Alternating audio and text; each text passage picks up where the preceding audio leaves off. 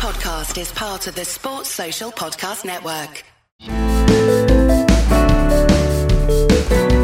It's Tokyo time, and Anything But Footy hears from the Team GB medal-winning athletes just hours after standing on the podium. Max Whitlock is now recognised as Britain's best ever gymnast, and up there with Sir Chris Hoy and Bradley Wiggins with the number of Olympic medals he's won, 6 over 3 games.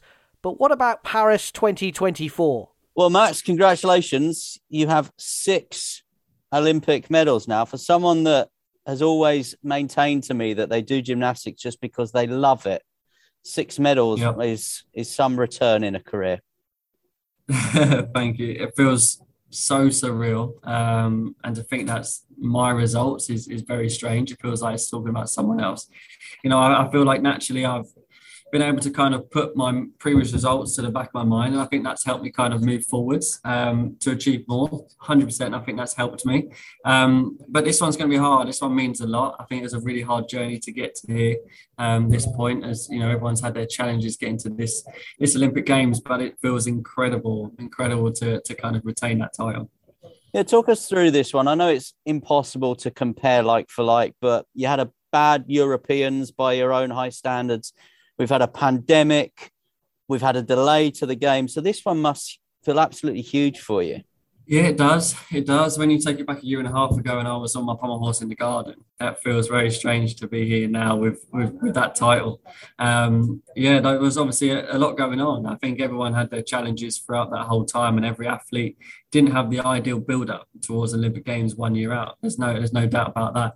So everyone was in the same boat, but I think what that does, it makes it a lot more rewarding. There's no doubt about that. And this competition that I just done, that final, was the most nervous I've ever been for any competition in my whole life. And I think that makes it a lot more rewarding as well. The pressure was really on. I was very, very nervous going up there, doing routine, first man up. So it's an extremely proud position to be in to get that medal, really is.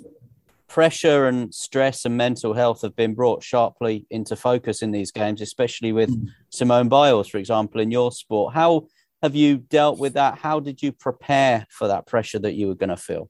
I relied on the process in terms of the training that we've done, the build-up that we've done, kind of 2 months, 3 months out.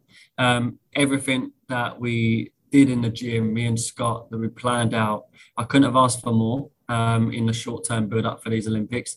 And even a few days out, everything was, ticking over really nicely. The hard bit was mentally, and I was seeing GB athletes come through with medals and gold medals around their neck, and it was incredible to see, which massively inspiring. But at the same time, I think because I got gold in Rio, I could really relate to how they felt putting that medal around their neck. And it piled the pressure onto me going into Tokyo. So, that morning, I just really would have loved, that feeling again. And I couldn't get that out of my head. And the whole morning, I had to wait the whole morning, the whole afternoon until 6:45 to march up for that final here in Tokyo time. There's a long time just waiting and the pressure building inside me. But mentally, I just knew, I'd done everything I could to get to that point, and I just got to go for it. But I literally went for my biggest routine that I've ever competed, and I managed to pull it off, which is crazy. And we'll see you in Paris. You've got 6. Bradley Wiggins and Jason Kenny are just ahead of you, but you're in that group now.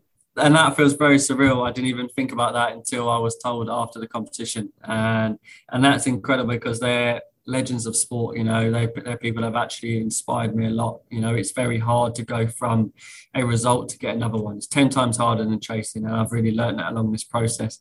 So yeah, massively surreal feeling being up there on the medal table with people so kind of inspiring, and their achievements have been incredible.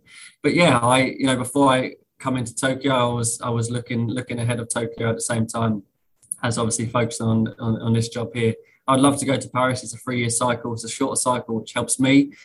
Being 28 really helps me a lot. So I would love to make it for Olympics, and fingers crossed I can have a chance to do that. Great to chat to you. Well done again on your success. Thank you very much. Appreciate that. This is Tokyo Time from Anything But Footy, the Olympic and Paralympic Sport Podcast. Follow for more from the 2020 Games in 2021.